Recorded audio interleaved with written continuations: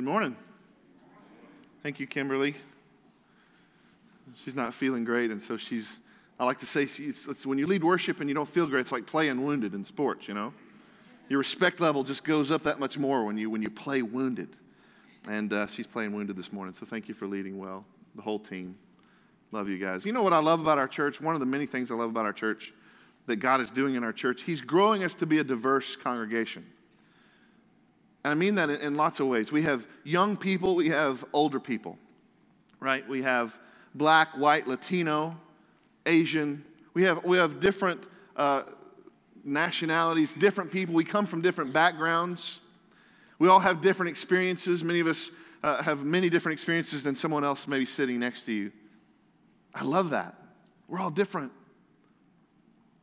And yet, one thing we have in common, not only with each other, we have this in common with every person on the planet, and that is that we, at one point or another, we all face fear. At some point or another, and honestly, I think if we're being honest, we would say at many points in our lives, maybe every year, one thing or another. Maybe there's one reoccurring thing in your heart, one reoccurring thing in your family, one reoccurring thing that just seems to cripple you with fear. There's no question that we're all so different, and yet this is one thing that brings us together. It doesn't matter if you're young or old or rich or poor, right? It doesn't matter if you're a Christian even or not. The reality is we all have fears. And I want to ask you this morning just to consider something. What is your greatest fear or fears?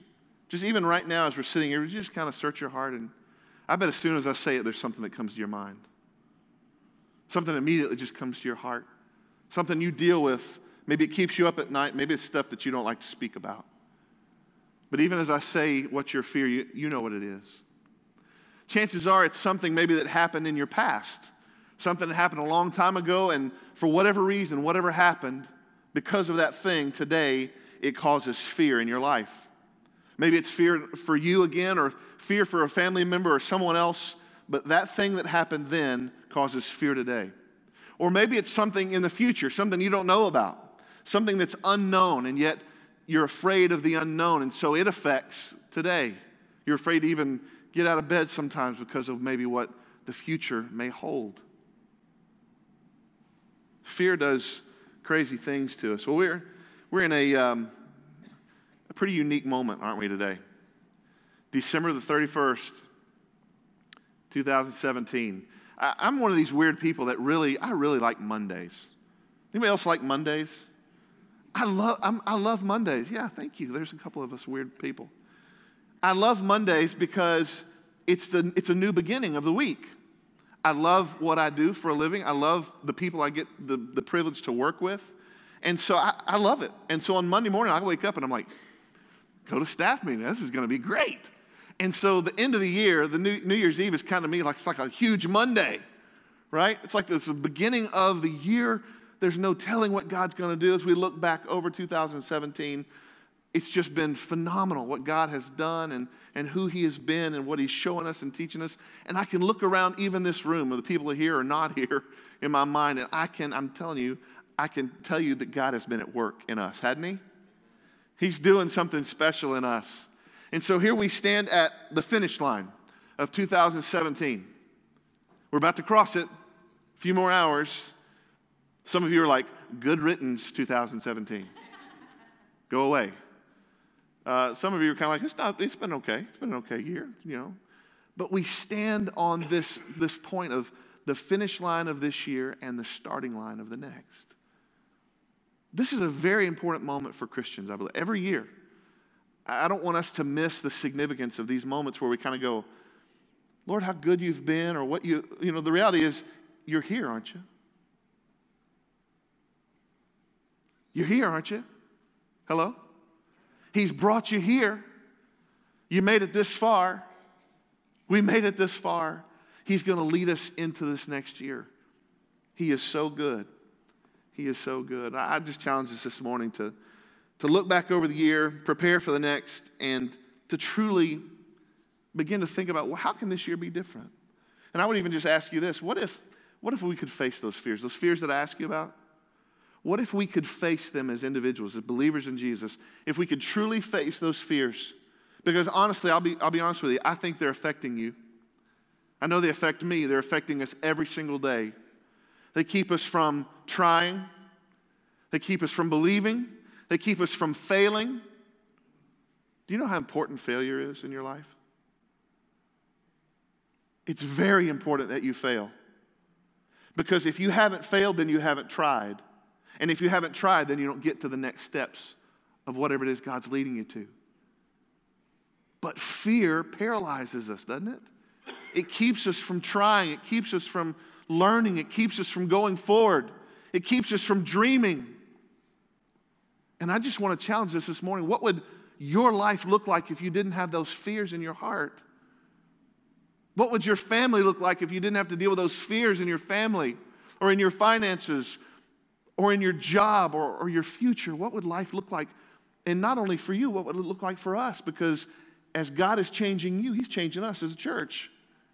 We can't be the church He wants us to be if we're not individually becoming who He wants us to be. You see how that works? That's how that works. God is going to do three things, I think. If we truly face our fears, I think, number one, I think He can help us overcome those fears. And maybe some of you have had these fears for a million years.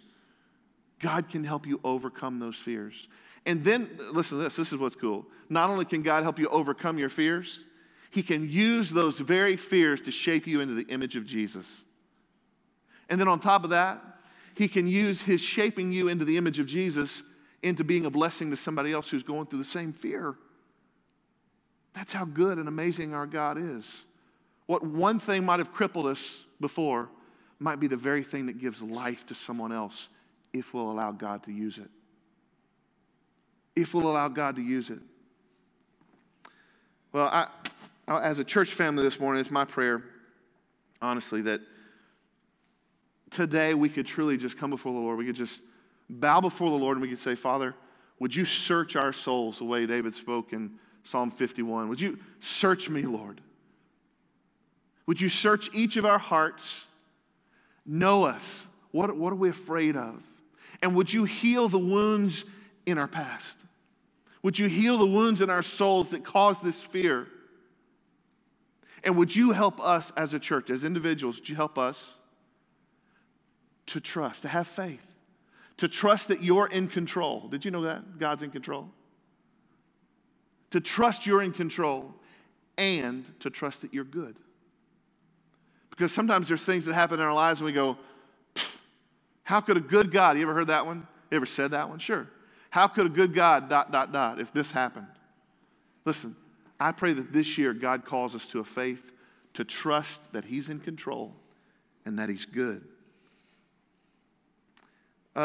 Listen, this morning if you're struggling, and maybe this is just part of your life, part of your history, you've struggled with fear off and on. I know some of you single people, you struggle with different fears than maybe married people. Some of you people with kids have different struggles and different fears than those of you who don't. We all have these different aspects of fear, but I want you to know you're in good company this morning. Do you know what the most commonly used commandment in Scripture is? It's used more than any other commandment. You know what it is? Fear not. Did you know that? It's used more than anything else. Do you know what that means? That means that whoever spoke it, whether it be God or an angel or somebody being used of God in Scripture, they're speaking it to people.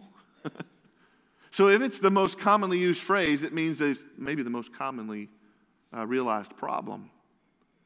We all fear. And we're not alone. From Old Testament, New Testament, this is something we all deal with. We all struggle with. Okay? And so this is the most commonly used phrase. And also, I don't want you to forget the second half of the phrase. Fear not, for I am what? I'm with you. Fear not, for I am with you. Isn't that good? We trust that God is with us. Now, if we just said fear not, that wouldn't be enough. You know why? Because there's some scary stuff out there. You have walked through some things that are difficult.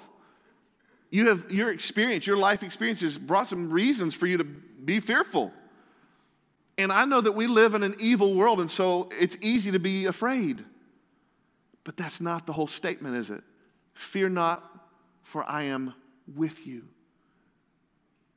See, we don't have to be afraid. I'm confident this morning I can stand here before you and I can say, it's God's will for you to not be afraid. It's His desire for you to stop fearing. I feel confident I can say that to you. You know why? Because He's with you. He loves you. He knows you're fearing. He knows there's things in your life that you're dealing with, and yet He says, fear not, for I'm with you. So we can face our fears because He's with us. Now listen, I know Christmas is over. I'll be honest with you, I'm kind of sad about it. We were driving to church this morning. Lori said, I just miss Christmas music. You know? It's only 360 days or whatever it is till Christmas, honey. But I miss Christmas. But because we're coming out of this Christmas season, I'd like for us to look at a few characters in the Christmas story and how they've been afraid, okay? One thing that we see throughout the Christmas story is there's some fear in each of these different characters' lives. And I want to do two things, okay? I'm going to tell you how I'm going to work this out this morning. We're going to look at their stories, and we're going to look at some things in the context of their story that we can learn from. And then I would like us to consider these people as real people for a minute. We turn them into these little warm and fuzzy characters that just don't have meanings. They're not real people. They're real people. These are people just like us that have real fears and real struggles and real pain and real difficulty just like us.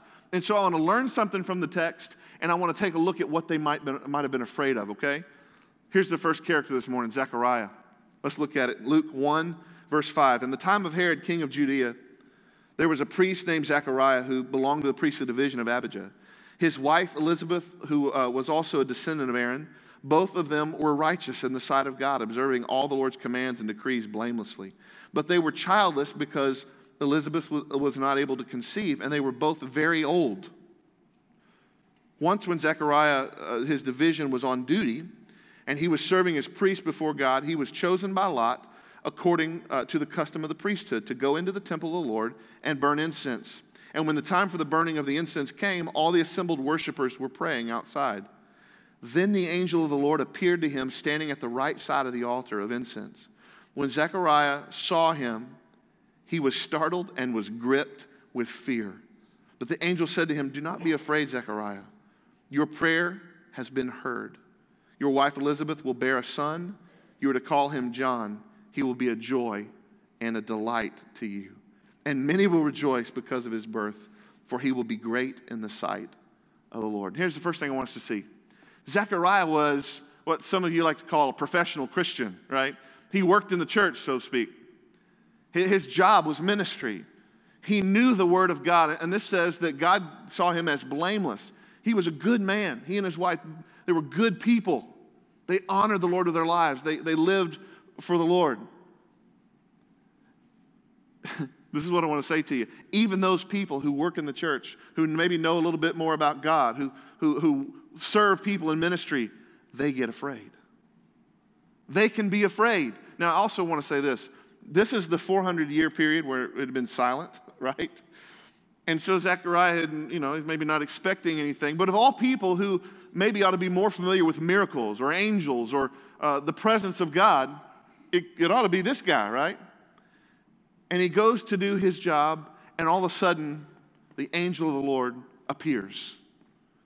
And he says he is gripped with fear. He's afraid. Now, in Scripture, we see angels a couple different ways. One, we either see them as these warring creatures that are so devastatingly frightening that you could literally fall over dead. They are so frightening, you will be terrified. I don't know if that's what he saw or not. We also see in different places in Scripture where it says sometimes we entertain angels unaware. In other words, we may not even know they were an angel. They were an angel. So we don't see anything that sets them apart maybe from a human. Who knows? So we're not sure what the case was with this angel. If he's just kind of chilling up there next to the altar, or if he's like this big, huge warring angel which I'm guessing is maybe what he was because he was frightened. He was gripped with fear. Here's the next thing I want to notice about the text. The angel of the Lord says to Zechariah, listen to this, your prayer has been heard. Oh, just think about that for a second and what he's talking about. He's talking about a prayer to conceive. But something doesn't line up in this text. And what that is it says that Zechariah and his wife Elizabeth are very what? They're very old. I would just think that at some point in your age, you kind of stop praying certain things. You know, hello? I'm just being real. You just at some point you go, well, okay, we prayed that, didn't happen. Okay, let's pray about something else. What is interesting about this, listen, there is no statute of limitations on prayer, evidently, with God. So maybe you've been praying for something for 30 years. And this is my point. I think their prayer was not a new prayer. This may not have been a prayer from last week. This could have been a prayer from 40 years ago. Isn't that good? Our prayers are heard. The prayers of the saints of God are heard by our God. And there's no limitation on how long we've been praying. So if you've been praying about something that's significant to your heart, to your life, to your soul, and maybe you've been pleading with the Lord for years and years, don't stop. He hears you. Here's something else I want you to see in this text. It's not just our prayers. Our prayers have to also connect to the will of God. You remember a few weeks ago we talked about this passage in Hebrews, and it says that when we pray with groans, that the Holy Spirit of God intercedes for us. Remember we talked about that? And it says in that text that the Holy Spirit intercedes according to the will of God. In other words, He hears our prayer, but He also knows the will of God, and so He intercedes on our behalf, knowing the will of God. So when we pray, we need to pray, and Lord, as long as it's your will. If our prayers align with the will of God, guess what's going to happen? That very thing. When you pray in accordance with the will of God, it will happen. It doesn't matter how long it takes. It doesn't matter how old you are. God is faithful. When we pray according to His will, that thing will happen. God is never late. We trust His timing. Amen? We pray for different things. We submit our requests for God's will. And if our prayer lines up with His will, that thing will happen. Now I want to just take a second and look at the humanity of Zechariah. What are some of the fears that maybe he had? I mean, think about this. This is an older gentleman. I've shared some of these circumstances with Zechariah. My wife and I were infertile for almost 9 years. And so I prayed this very same prayer. I connect with him in that way. But I think he prayed this prayer. Are we ever going to have a baby? Are we ever going to have a family? We're getting old. Who's going to take care of us? That is the exact prayer my wife and I prayed and talked through when we were infertile. How is this going to work? What about this? God, do you even hear my prayer? Look at the real fear of the real person of Zechariah. I'm sure his prayer was similar to mine in that I prayed, God, am I not fit to be a father? Is that not something do you not see in me the potential to be a good father? That was one of my very real fears, and I'm sure it was one of his. Do you even hear my prayers? Are you even there? It's been 400 years, God. Are you even there? Am I just going through the motions in ministry? Did you notice what his job was? His job was going to the temple, which, he was casting lots, and he pulled the lot to go to the temple and light incense. That's his job.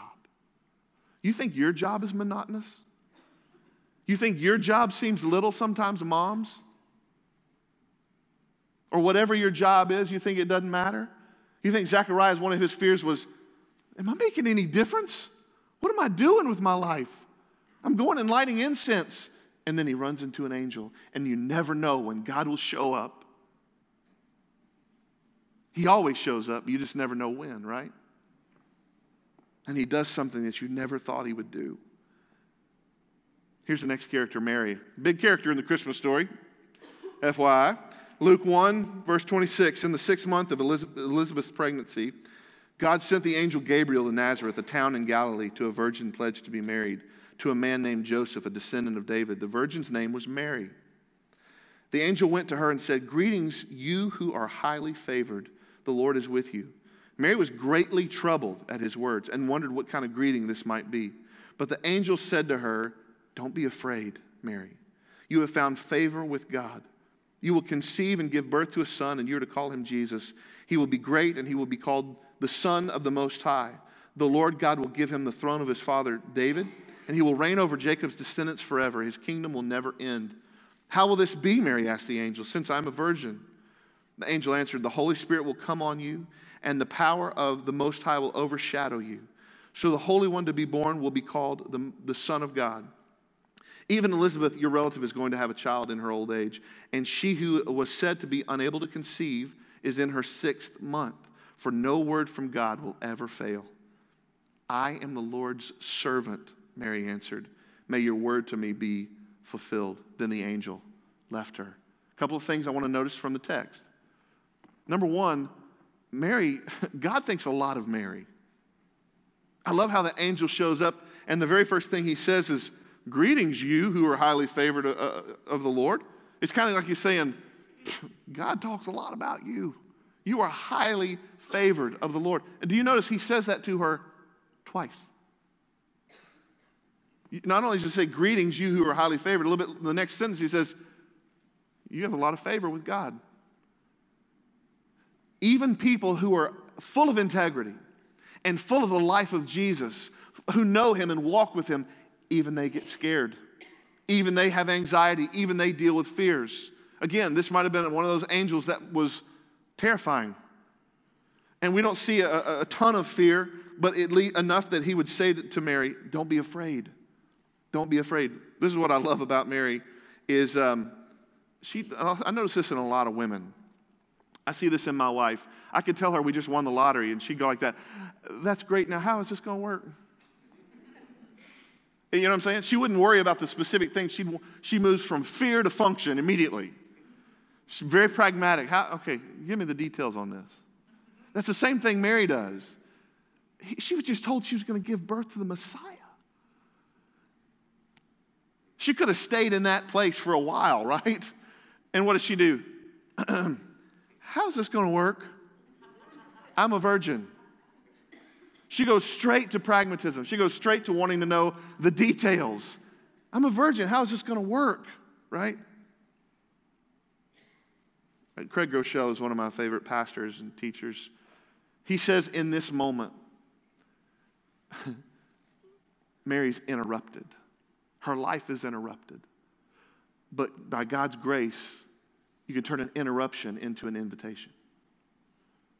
So in any of our lives, when God interrupts us, it's not just an interruption. We could see it as an interruption, or you could see it as an invitation. Did Mary have plans, you think? We think she was somewhere between 12 and 16, which scares me to death as a father of 2 girls. It was culturally acceptable to marry in that age, in that time. She had her whole life in front of her. She had all kinds of plans. She was about to be a young bride, you know. And yet the Lord tells her something that's not going to just change her day. This is going to change the rest of her life. Very easily to be seen as an interruption. And instead, she sees it as an invitation. I love what she says to the angel. And really, she says it to herself almost before she says it to the angel, or at the same time. This is what she says: "I am the Lord's servant." You know what I would encourage you to do this year? As we walk into this new year, what if you became acquainted with that phrase for your own life? So when God begins to interrupt you, and listen, he interrupts us all the time if we're listening. Hey, go speak to that person sitting over there by themselves. Hey, go take some cookies to your neighbor. Hey, go see if you can babysit this weekend for that couple that's working so hard. God wants to interrupt you all the time, except it's not an interruption, it's an invitation. And what if we could get used to saying this? "I am the Lord's servant." What if our identity could be found in the fact that we are his servant, and we see this not as interruption, but as invitation? Would that change us? Would it change us? I think it would. My life is not my own. My will is not my own, Lord. Your will first. And then she says this phrase, I love it so much. She says, may your word to me be fulfilled. Almost, she takes ownership almost in this thing. It's not just like she says, hey, may your word be fulfilled in the world, or may this come true. May what you've told me, this is now my story. I am your servant and I embrace this story. Just a sign of ownership and buy-in from her, right? She's amazing. But let's look at her as a human being for a second, because that's what she was. She was a very real little girl. What were some fears maybe she had? How am I going to how's my life going to recover from this? This is going to wreck my plans. It could have been a fear. Or what about, what are people going to say? I'm a virgin girl. I'm a young virgin girl. What are people going to say of me? What are they going to think of me? But listen, do you know what's worse than what people are going to think of me? I bet a real fear for Mary was, what are people going to do to me? Because Deuteronomy 22 says if a girl comes up pregnant who's unwed, you can drag her to the city gate and you can stone her to death. Did Mary have fear that was real? We don't think about that, do we? This baby will be wonderful. And we see this little cherubim, face and this perfect angelic She could have very easily been afraid for her life, not just what people were going to say about her. They could have killed her. And yet knowing all that, she says what? I'm the Lord's servant. This is what Mary does. She lets consequences be secondary to her obedience. She lets consequences be secondary to her obedience. What if we could do that? Because I have a feeling that most of our fear has to do with the consequences and not the obedience. But what if we said, Lord, I am the Lord's servant. My job is to focus on obedience. Your job is to focus on the consequences. I'm not going to worry about those. I'm going to focus on the obedience. That's what we see Mary do. And then she says, how's this possible? Like the mechanics of this, at least in my young mind, this is not adding up, right? And the angel helps her to understand there's nothing impossible with God. You might have been praying about something for a long, long time. And honestly, in your human soul, you might be going, yeah, I'm still praying, but I don't even know if I believe it's possible anymore. Listen, anything is possible with our God. He hears our prayers, we know that. And we know anything is possible with our God. Do we have more faith than fear? That's the question. That's the question we have to leave here with today. Do we have more faith than fear? Because nothing is impossible with God. Were you willing to allow the Lord to interrupt your life?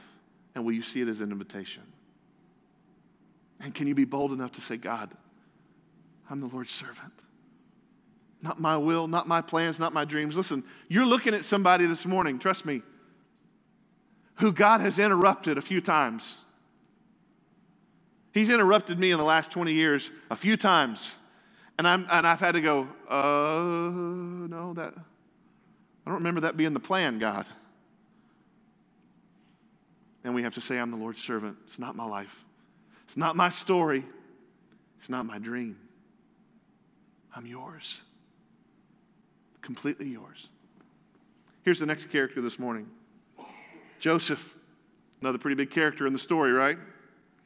Matthew 1:18 says this. This is how the birth of Jesus, the Messiah, came about.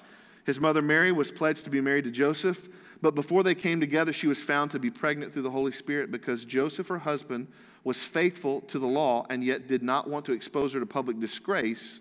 He had in mind to divorce her quietly. But after he had considered this, an angel of the Lord appeared to him in a dream and said, Joseph, son of David, don't be afraid to take Mary home as your wife, because what is conceived in her is from the Holy Spirit. She will give birth to a son, and you are to give him the name Jesus because he will save his people from their sins. And then verse 24, when Joseph woke up, he did what the angel of the Lord had commanded him and took Mary home as his wife. Now this one's a little different The first two, we see they're terrified because of the angel. The angel scared them, right? In this story, his fear is not of the angel. Do you know what his fear is? He's afraid of people. Does that sound like anybody you know? The angel doesn't scare him in his dream. The angel speaks to his real fear, doesn't he? His fear is of people. How often we let people get in our minds and ruin our lives because of fear. This is something else that happens. Evidently, Joseph doesn't believe Mary. You know, she tells him, no, Joseph, you got to understand, the Holy Spirit has overshadowed me. I'm now pregnant with the Lord's baby. And Joseph's kind of like, right. So I know that you're pregnant with the Lord's baby. That's awesome. You guys, I'm gonna divorce you quietly. And it almost sounds like he's doing that on her behalf, doesn't it?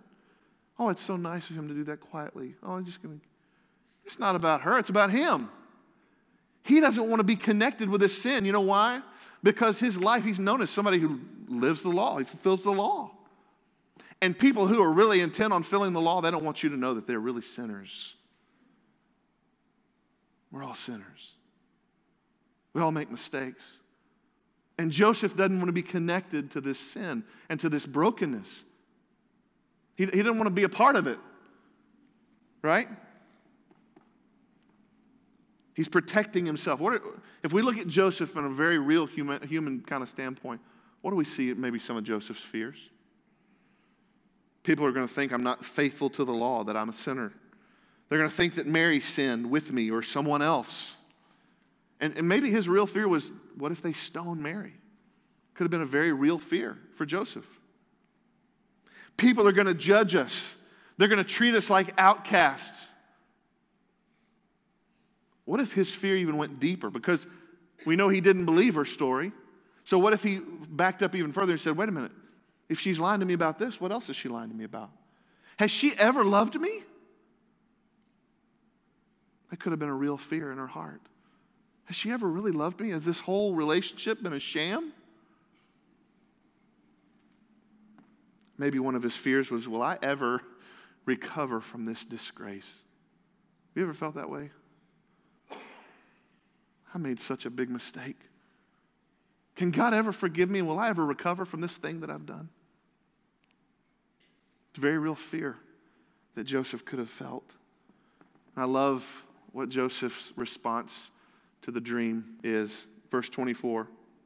When Joseph woke up, he did what the angel of the Lord had commanded him, and he took Mary home as his wife. Joseph's response, the angel calls him out and says, you're afraid of people. And what does Joseph do? He obeys. It's very simple. Joseph wakes up and does the very thing the angel told him to do. He's going to let consequences be secondary to his obedience in Jesus. He's not going to fear consequences. He's not going to fear people. He's going to let those things be secondary to his obedience in God. Is that what we do? Or do we let the circumstances keep us from being obedient? Here's another thing from Joseph's story. There's going to be, when you choose to live for Jesus, or when you make a decision to honor Christ with your life, there are going to be some people that don't like it. There are going to be some people that are going to question you, and you're going to have to make a decision. Am I going to please men and women, or am I going to please God? Am I going to choose to please people, or am I going to choose to please God?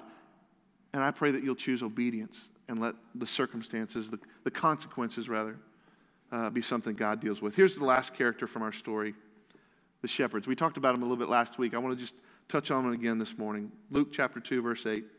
And there were shepherds living out in the fields nearby, keeping watch over their flocks at night. An angel of the Lord appeared to them, and the glory of the Lord shone around them, and they were terrified. But the angel said to them, do not be afraid. I bring you good news that will cause great joy for all the people. See, the shepherds, they weren't just afraid, they were terrified. This descriptive goes up a notch. So I'm assuming this is one of those frightening war angel type of personalities that you would be terrified to see.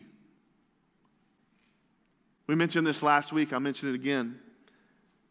This announcement to the shepherds is kind of like God saying, listen, the gospel is for everyone. Shepherds were the lowliest of the low. They were outcasts of society. They smelled bad. A lot of them were thieves, so they weren't trusted.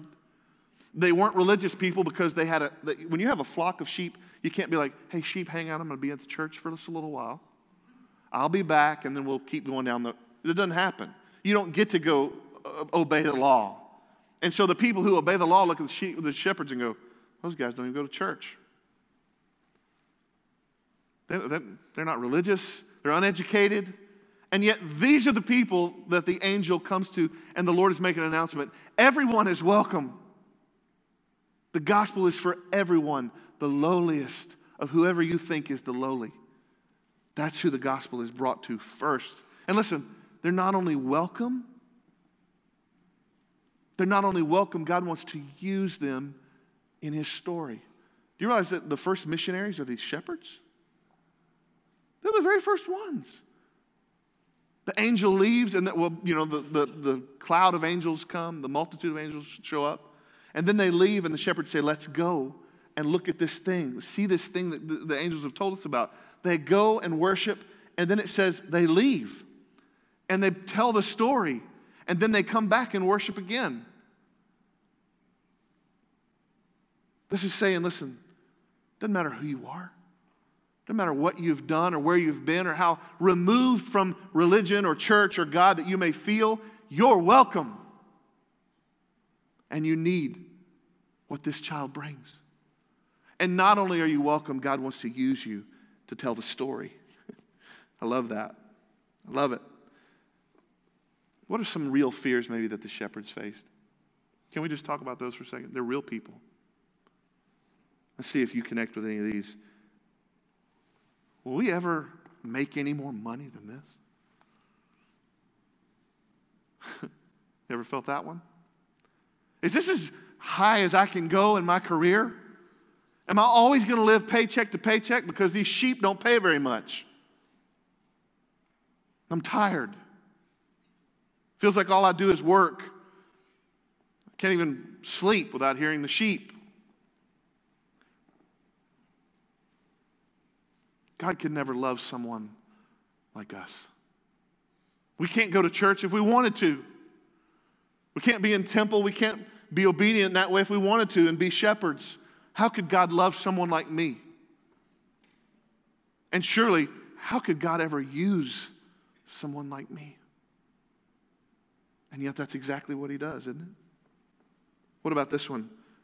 Has God forgotten us? These homeless clan of people. I spent some time in India back in 2009 or 10, and I got to go right on the border of Pakistan and India in the mountains. And as we went up on top of this mountain, we literally just went to go kind of sightsee. And we were with a missionary who did some work with some different shepherds. And we went up onto this mountain to a clan of shepherds. What? It was the coolest thing ever. Like there were generations of a family together in tents with horses and sheep, and it was just blowing my mind. I couldn't quite conceive what I was looking at, you know. And I remember there was this one beautiful young girl. She probably thought it was creepy, but I was taking her picture. I asked her if I could because she looked like Mary to me. She had this veil over her face, and she's sitting at the entrance of a tent, and there's a sheep, little lamb, little baby lamb tied up next to her tent. And I was able to get these pictures of her and her lamb. And just that had great meaning to me, right? These are homeless people in essence. They have to live out away from everyone else. Do you think they ever felt, God, have you forgotten us? Do we matter? Does our family matter? And what's even worse, I believe maybe one of their fears could have been this, and maybe it's been one of your fears. Does my life even matter? I mean, if I was gone, would people miss me? Sometimes we have that fear. It's very real for some of us. God wants us to see this. He wants us to know this. Every life matters. He loves us equally. His good news is for everyone. He can use everyone, right? Every person is made in his image, in the Imago Dei. Every person has unbelievable worth and value because of being created in his image. And you never know when God's going to show up and invite you into a bigger story. It could happen today. It could happen at lunch. You might just, before you pray over lunch, you might just ask your waiter or waitress, hey, we're going to pray in a second. What's anything going on in your life that you want us to pray for you about? How hard is that to do? It's not very hard, is it? And yet you might see the waitress or the waiter go, really? Yeah. What's your name? Start a conversation. Who knows how God is going to invite you into a bigger story than you're already in for his glory. I love these stories. I love Christmas. But these stories are kind of like us as a church. These people are very different. Some are old, some are young, some are rich, some are poor, some are proud, some are humble. It's a very diverse group of people, and yet we see God meet each and every one of them at their point of fear. And we see him speak peace. Listen, I don't know what your story is made up of. I'm not sure what that fear is that we talked about early on in the service. But I know that fear sometimes has the power to cripple. In depression, in addiction, in anxiety, in doubt. Can I just say to you with the sincerity of my heart, God is willing to meet you and your very real fear right now, today. Whatever it is. Maybe it's about kids. Maybe it's about finances. Maybe it's about the future. Maybe it's something from the past that you can't seem to shake. God is willing to meet you today at the point of your fear. Oswald Chambers, he says, when you fear God, you fear nothing else. And when you don't fear God, you'll fear everything else. This is what he's trying to say. Faith and fear can't exist in the same place. I don't know about you, but I've been doing a lot of dishes over the last few days, right? And it may surprise you. I enjoy doing dishes, helping out in that way. But have you ever been doing dishes and there's a pot or something in the sink and it's got a lot of grease in it? And you just drop a little drop of water and that grease will just, have you seen what I'm talking about? It just separates because oil and water can't really be in the same, can't connect in that same way. That's the same way faith and fear works. Your heart may be full of fear if you'll begin to drop faith. If you'll begin to walk out faith in your life, fear will go away. Because they can't exist in the same place. Where there's more faith, there's less fear. And where there's more fear, there's less faith. So I'd ask you this morning, what's in your heart? What are you walking out in your life? Are you walking out of faith or are you walking out of fear? Because today is your opportunity to look back on 2017 and say, goodbye, fear. Goodbye, junk that has held me crippled and kept me from being who God wants me to be, doing what God wants me to do. I'm done. You have a new opportunity today. Today. John Piper says it this way. Unbelief gets the upper hand in our hearts, and one of the effects is anxiety. The root cause of anxiety is failure to trust all that God has promised to be for us in Jesus. It's very easy. It's very easy to allow untrust and these things to come into our lives, and before you know it, we're operating off of fear instead of faith. I want to just speak a couple of verses over you and we're going to be done this morning. Matthew 6:25 says this, therefore I tell you, do not worry about your life, what you will eat or drink, about your body, what you will wear. It's not life more than food and the body more than clothes. But seek first his kingdom and his righteousness, and all these things will be given to you as well. Therefore, do not worry about tomorrow, for tomorrow will worry about itself. Can I just encourage you, friends, to walk into the new year with just a couple of things? Saying, Lord, I am your servant. I'm going to focus on obedience and not on consequences of obedience.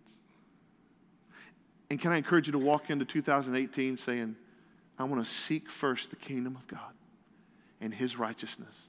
That's all I want to be the focus of my life. I'm your servant. I'll do what you call me to do. It's not my story, it's yours. It's not my preference, it's yours. It's not my plan, it's yours. And I'm going to seek your kingdom and your righteousness. Last verse, and then we're going to go. 2 Timothy 1:7 says this, for God gave us a spirit not of fear, but of power and love and self-control. Would you say those three words with me? Power, love, self-control. Let's say them again. Power, love, self-control. If y'all were at a hog game right now, this would be pathetic, I'm just telling you. One more time. Power, love, self-control. That's the spirit that God has given you. He's not giving you a spirit of fear. Don't let the enemy whisper that in your ear, into your heart, into your life. Stand up. Let the Spirit of God reign in your life. Greater is he who is in us than he that is in the world. Let's walk out of a spirit of power, of love, and self-control this year. Let's be who he wants us to be. Do what he wants us to do. So that next year at this time we look back and we go, I can't believe what a year was like without fear. I had faith. Now listen, I wish I had 3 things to say. Take these down real quick. And you could write them down and you could put them on your mirror and you'd never be afraid again. I so wish that. And the last thing I want is this message to sound trite. I know some of you face unbelievable fears. And for that, I'm sorry. My heart is broken for you and with you. One of the reasons the Lord laid this message on my heart is I heard some really prominent pastors say this phrase that fear not, I am with you is in the Bible 365 times. One for every day of the year. Have you ever heard that? I heard that and I was like, whoa, that's amazing. That's not a coincidence, right? That's incredible. And so this week I started studying that because I don't want to just say something to you and not know that it's true. So I started doing the homework on that, and honestly, I didn't find that that was true. I found that the reality of that statement is that it really happens 400 to 500 times, not 365. You know what that means? That means that every day this year, you may be afraid more than once. You may face multiple moments of fear. And yet God is bigger. He's covered us. Let's walk in faith, not fear. Lord Jesus,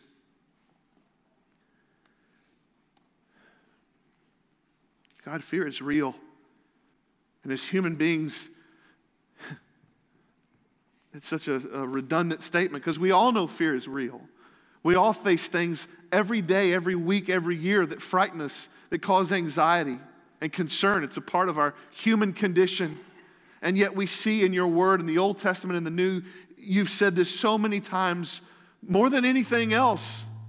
Fear not, for I'm with you.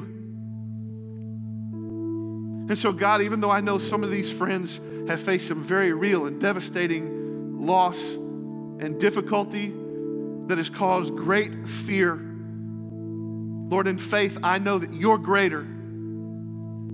It's only in my belief in who you say you are that I can stand on this stage and tell these friends, it's okay. God is greater than your fear because you've told us so many times to fear not, that we're not alone. You are with us through every difficulty, every circumstance.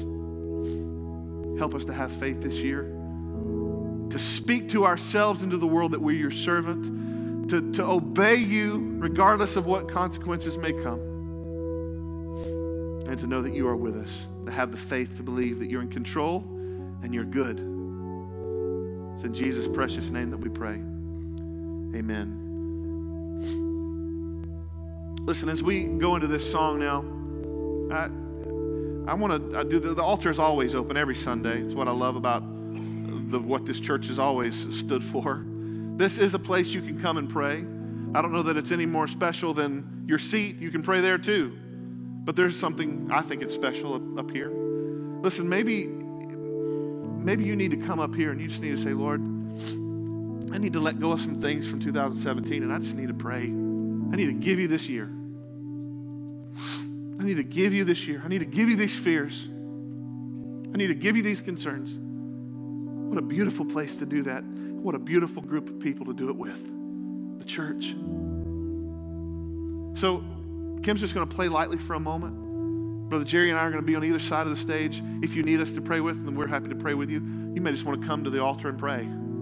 It's perfectly wonderful. You may want to just bow your head and pray where you are. That's okay too. Can we just take a few moments and just come to the Lord and say, Lord, search my heart. See the fears, heal the wounds, give me the faith and the trust that I need to move forward into this year. Can we do that right now for a few moments? If you want to come, we'll be down here. Why don't you stand and we'll be down here in case you need us.